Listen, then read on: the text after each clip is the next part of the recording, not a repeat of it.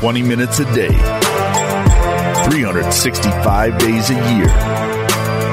This is the Pack-A-Day Podcast. Hello, everybody, and welcome to another edition of the Pack-A-Day Podcast, your one-stop shop for everything in favor of the green and gold. My name is Mike Welland, and joining me, as always, Tyler Grzegorek. And before we get to all the big Packer news and our big topic of the day, Tyler, you have kind of a big weekend coming up. You're wrapping up college, you're starting to move. I guess, how's everything going, and are you ready for the next step of your life? I don't know if I'll ever be ready. I'm just kind of going through the motions right now, and it's all kind of happening so fast. Families flying down next weekend for the graduation. So there's a lot going on, especially like you mentioned, moving around a little bit. So kind of just trying to keep my head down and get through it right now. But it's all going by so quickly. So I'm ready, though. I know the feeling. So everyone, get online and give him a big congratulations. Wish him the best on Twitter.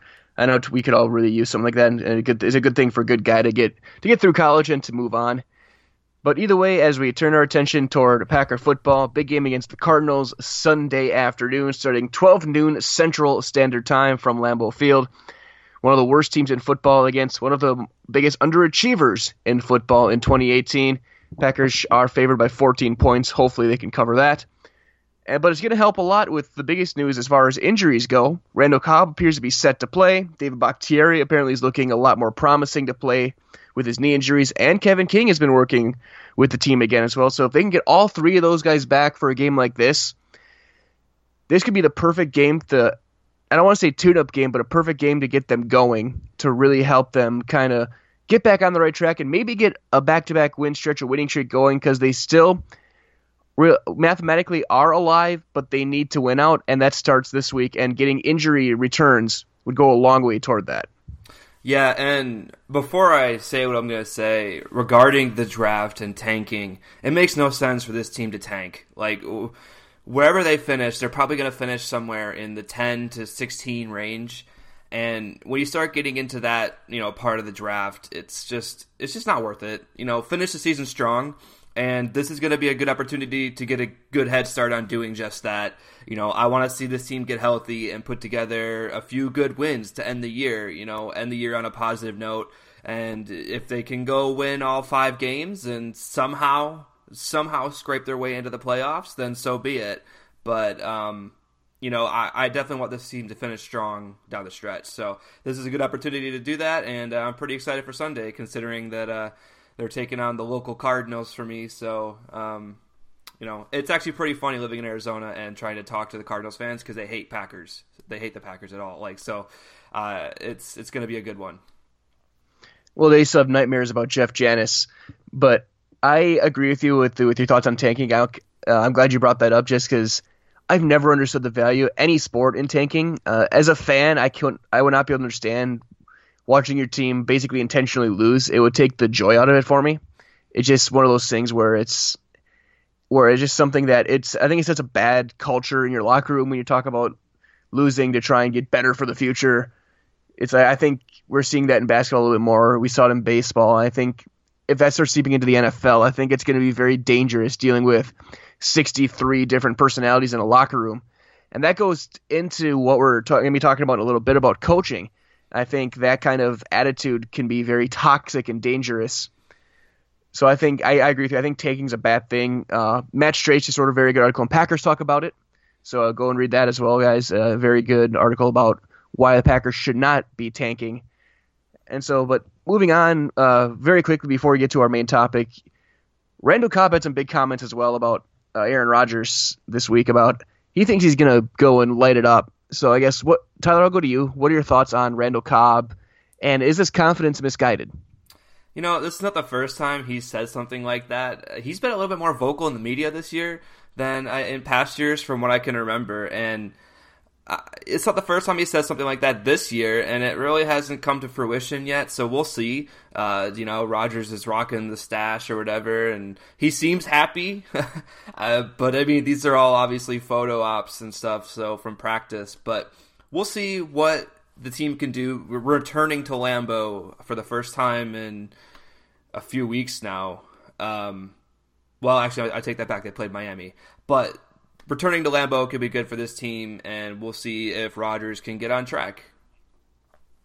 No, I agree. I think it'll be interesting to see, and I think he's closer to Cobb than anybody else on the roster right now. So I think Randall has a good idea of what's going on. So we'll see what happens Sunday. You're right. Then again, 12 noon start time.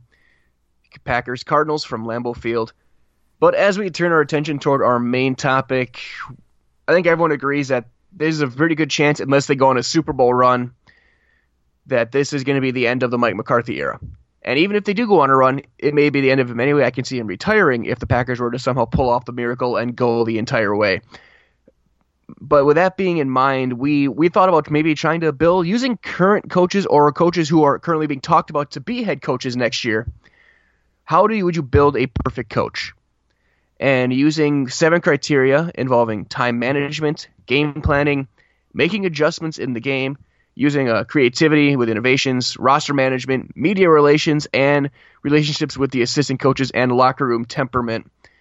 We tried to make some sort of monstrosity of what would be the perfect coach that is currently coaching in the NFL today or is seen as a potential coach for the NFL next year. And coming up some consensus was a little difficult, but I do think we did came up with a good group of guys that would kind of combine things, and it's a combination of new and old school guys. And I think if you were to have the trait of every single one of these guys as a coach, your team would be basically unstoppable. So, Tyler, I think we'll just jump right into it, and we'll start with time management, because that's a big critique of Coach McCarthy is his time management, especially late in the first half.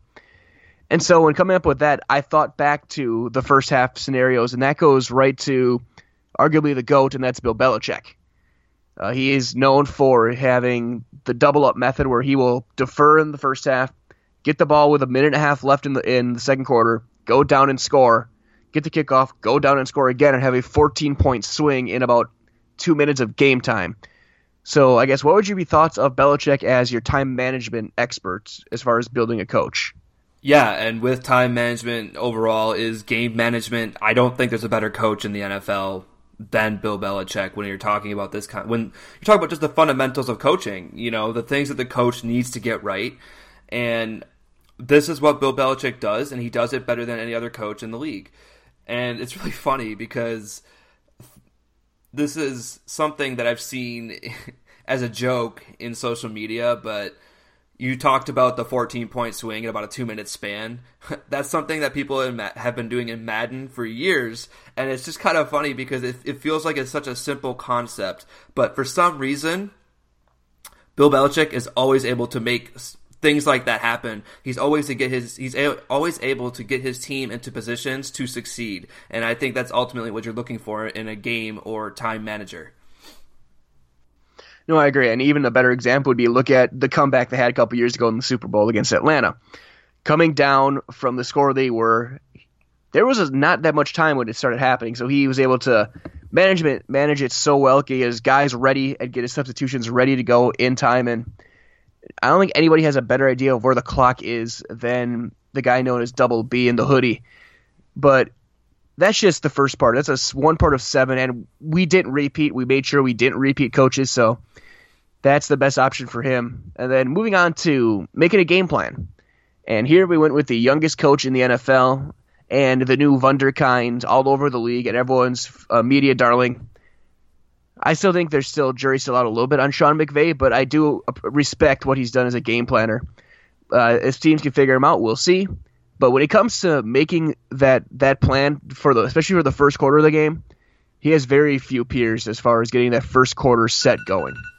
Yeah, no, McVay has been, I think he's been a little bit refreshing because it's just something, he's kind of revitalized this whole concept of offense within the NFL. Obviously the Patriots have been doing it for a while, but he has brought the idea of putting a all-star offense on the field just to another level. And you can see that in the way that he's providing his players with opportunities to make plays during the games, exploiting other teams' weaknesses, just finding that niche that he needs to take advantage and put his team ultimately in a position to win the game by scoring just a ton of points.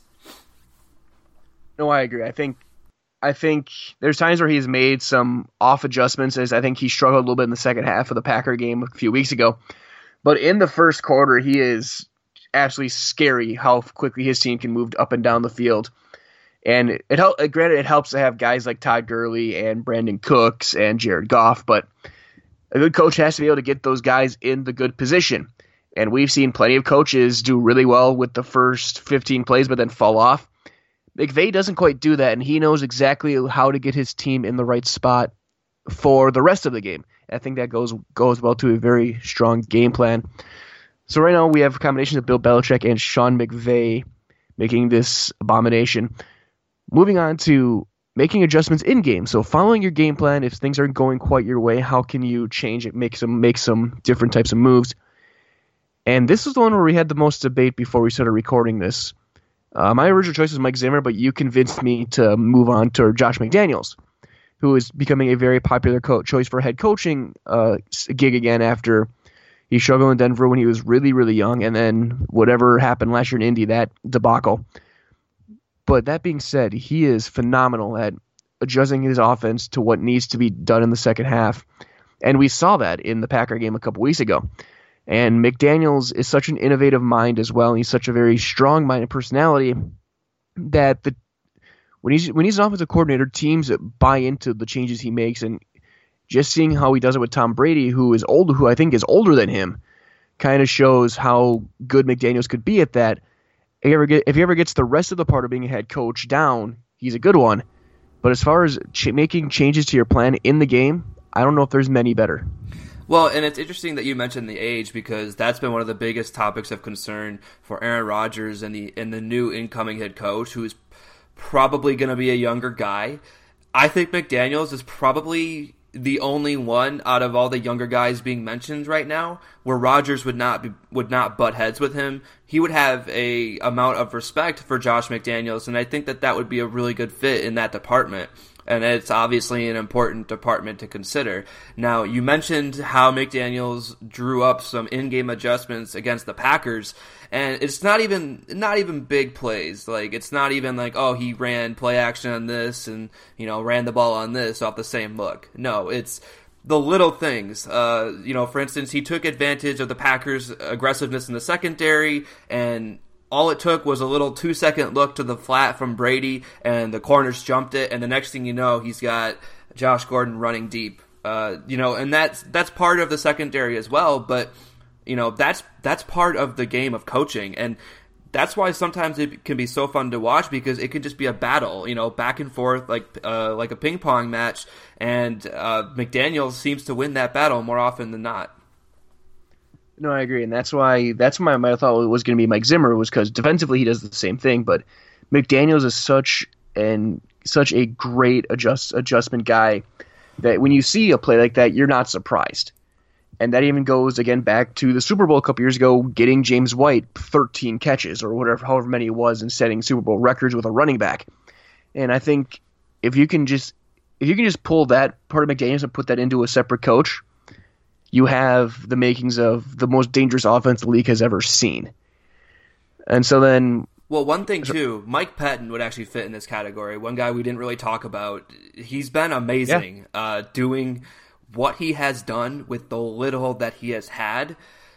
It's been amazing. And not saying that this is going to happen, but I would have absolutely no problem if the Packers were say, hey, do you want to get a shot at being our head coach? And then they go out and get some young hotshot offensive coordinator. I think that would be perfect as well. I think it would be too. I know he said he doesn't want to coach, but I think this might be the one chance where he would think about it. But I agree with you. He does a good job in game, and especially in you look at the third quarters for the Packers defenses, have been usually pretty strong. And that shows the strengths of Mike Pettin. But our fourth category, kind of building off this, has been innovation and creativity. And it's easier to look on the offensive end, which is what we did. I'm trying to think of other defensive coaches who were good at that kind of innovation. But offensively, Matt Nagy has been a revelation as the Bears head coach this year. And it really hurts to say because the Bears still suck. But with what Nagy's done last year in Kansas City as the coordinator, and now and what he did with Alex Smith before that when he was just the quarterback's coach, and now what he's doing with Chicago with Trubisky and Cohen and Allen Robinson and Gabriel and all the weapons they have there, it's really, really strong. And he has had moments where he's faded down the stretch in late in games, especially that Week 1 game, but as the years gone on, he's gotten better and better, and the plays he designs are beautiful to watch if you look at the All-22. They really are, and not only are they creative or innovational, they're simple. They're simple for Trubisky, and ultimately that's gone a long way to his success this year and his emergence in his second year. And that's ultimately what is important of the head coach or whoever's calling plays. You have to make it simple for your team, your players to make their reads and just react quickly. The quicker these players can play, just the more it puts their athleticism on display. And I think that that's what we're seeing from Matt Nagy. And like you said, some of his plays are just gorgeous. And it does suck because the Bears still suck. But it's, I can appreciate good football when I see it. And that's what's going on in Chicago, sadly. I agree. Yeah, got to give credit where credit is due. Hopefully he gets hired by a better team in a few years, but right now it's good to see. It's fun to watch Nagy's offenses go, even though they are wearing the wrong uniforms. Nextly up, we kind of move into the locker room, where we list it as roster management, but it's also, I guess, fostering a culture and fostering personalities. And here, this is the only time we've found two different coaches. As much as it's going to be controversial, we put Mike McCarthy as one of them. Just because you look at what he did coming in 13 years ago, and balancing the Favre situation with Aaron Rodgers and helping groom those guys to help them help each other during the ways, and the way he balanced injuries in 2010 and with the bad defense in 2011, the injuries in 13, 14, 16. As much as we rag on him now, he has done a very good job with that locker room, and his time seems to have run out, and that's starting to fade a little bit. But when he is the new face in that locker room, and when he is the guys that people are confident in, he is a spectacular management of talent and fostering a culture and fostering a group to be one team, no matter how many guys are out or in, and just going on from there. And the other one was Bruce Arians, where Arians is the same way, looking at what he did when he took over for Chuck Pagano, following Chuck's treatment for cancer in Indianapolis, then moving on to Arizona and dealing with personalities in the Carson Palmer and dealing with all the veterans there and balancing them out. And I think those two guys, who have been around the block quite a bit, are really good at fostering that kind of locker room that you want to have as a coach. Yeah, and it is important to give McCarthy credit where it's due, because as much as we might be frustrated with this head coach, what he has given this organization is due to his management of the roster and the players. Other fans of other teams hate the Green Bay Packers. Why is that? Because they win a lot of games. They signify a winner. When you look at the Green Bay Packers, you think winner, and that's because of McCarthy. And Bruce Arians has that similar aura about him. He just kind of wins wherever he goes, and that's an important thing to have in a coach. And with that comes the culture and the attitude and the mentality, all of that kind of bundled into one. And ultimately, you need your coach to manage these guys and know how to motivate them and know how to, pick your battles. Those kinds of things are just as important as what play you're going to call on 3rd and 5. So, that is why McCarthy has had this job for so long, and why he is so well regarded around the league, and why he will be respected and given opportunities moving forward. No, I agree. I think, and there's a reason he's a guy who may be getting some consideration for the Hall of Fame in 20 years, so we never know. But I agree with you on all the points you made with those two guys. The locker room is more important than people think it really is, and having been in the locker room, having played, officiated, helped coach, things like that, it really does matter a ton. Also, so does also working with the media. Obviously, both of us technically we're media by doing this podcast. I'm professionally a radio guy, so I do media all the time, interviews and press conferences. That is a very big part of a coach, because that sets the public image of your team, and that does a very big thing as far as how the world will kind of react to you. and very few top that than Mike Tomlin in Pittsburgh. We were down between him and John Harbaugh from the AFC North, obviously not Hugh Jackson, but with Tomlin, for all the shortcomings the fans have toward him as well in Pittsburgh, kind of similar to how people view McCarthy here in Green Bay, Tomlin always puts on a good image of his team, and how he navigated the Le'Veon Bell situation this year in Pittsburgh and getting James Conner going in there and dealing with the personalities of Ben Roethlisberger and Antonio Brown and James Harrison for all those years and guys like that shows a very good personality and a good presence. And he is a diplomat behind a microphone. Yeah, and the other thing you're looking for in a head coach when they engage with the media is you want somebody that has a little bit of spunk, a little bit of attitude, but the right amount. And I think Mike Tomlin is a good mix of all of that. He's going to give the media what they want, but he's not going to give them too much, and you might even get a good chuckle here and then. So I think that Mike Tomlin's a good mix of all of those, and is definitely the guy I would want working with my media if it were my team. Absolutely. I also look back at the fact Tomlin, when he called out the officials, what was it, 2 months ago, about some of the calls that were being made, and you look at it really since he made those comments publicly that the game has gone back to what we've expected a little bit more. There's been a little bit more of letting it play, a little bit fewer ticky-tack calls, especially when it comes to the quarterbacks, but seeing what he does, you're right, with that spunk, with the little extra zest that he brings, really helps a lot. And I think that's the Pittsburgh way too, because Bill Cowher was the same way, and the Rooneys did the same type of thing. And I think having that part of Tomlin in our buildup of a coach, I think goes a long way to help this team publicly. And our seventh and final spot was, how is your coach going to work with his assistants? How is he going to keep his temperament, and how is he going to deal with all the moving parts inside of a locker room, inside of the coaching rooms, the meeting rooms, the film, everything like that? And to me, this was a no-brainer. This was Andy Reid.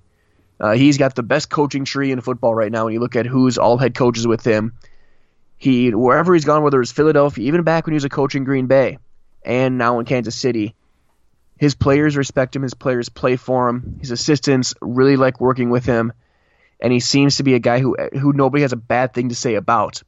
And so I think Andy Reid, for my money, is the second best coach in football right now behind only Belichick, and I think this goes a long way toward getting that title.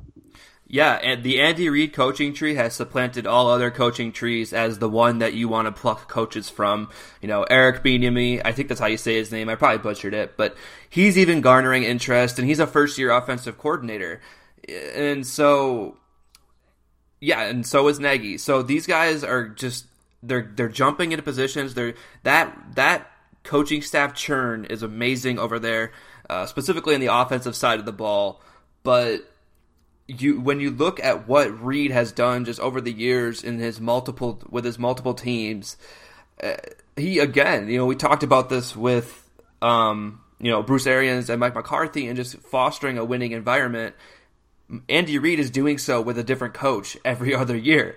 He's doing it with different partners every other year, and it's just amazing to see what he's done. And he could have fit a number of our categories, as well as could have Bill Belichick and a couple of these guys. They could have, spanned multiple categories, but I think this is what he really does best, is just kind of managing who he's working with and how he works with them.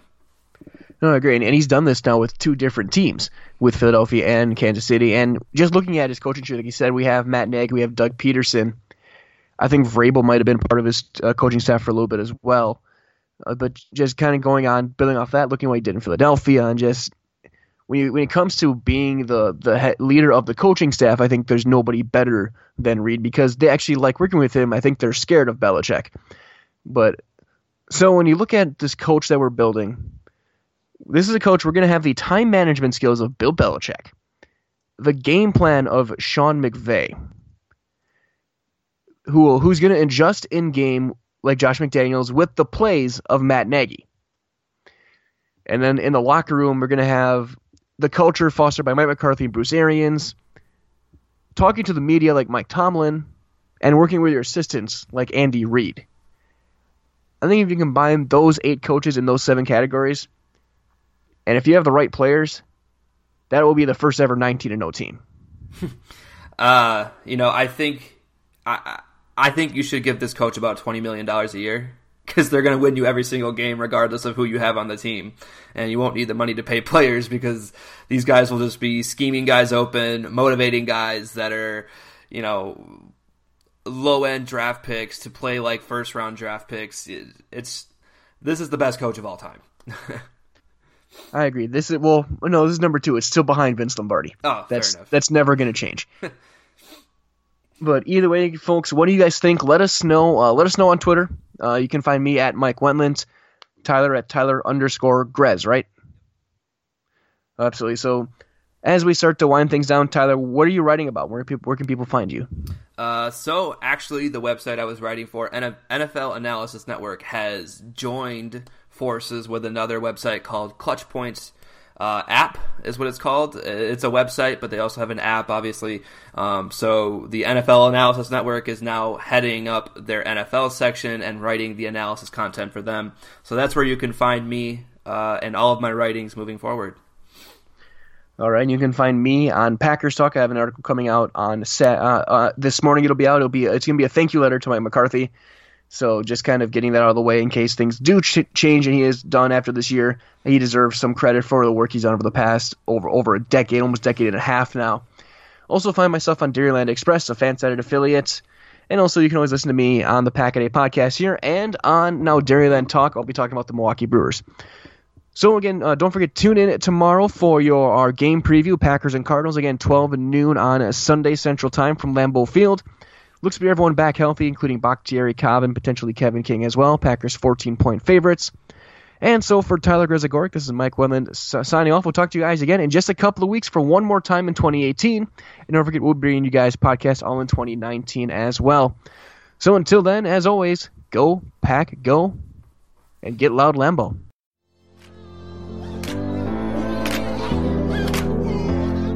Jones continues in the backfield behind Rodgers. Valdez-Scantling to the right side. Devontae to the left. EQ on the wing left side. Rodgers under center on 2nd and 7 of the Vikings 15. Ball to the right hash. Rodgers takes back to throw. Swings left side. Got Adams. Makes the turn to the pylon. And he's forced out of bounds. He's in play for the touchdown.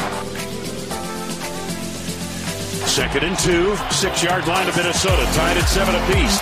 Graham tied in right side of the line. 3 receivers bunt to the left. Rodgers under center.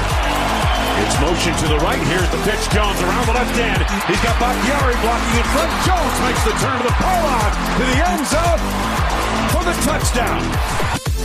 Slot left with 3 receivers left. 1 to the right. Rodgers shotgun. Williams to his right. Rodgers takes the snap. Looks. Wings it over the middle. Get Jimmy Graham between the hash mark. Cross the 35. Out to the 36-yard line of Green Bay. Out of the shotgun, 3 receivers left. Snap to Rodgers, looking downfield, steps up. He throws deep down the right side. He's got Devontae down the sideline, cross the 30, into the Minnesota 25-yard line.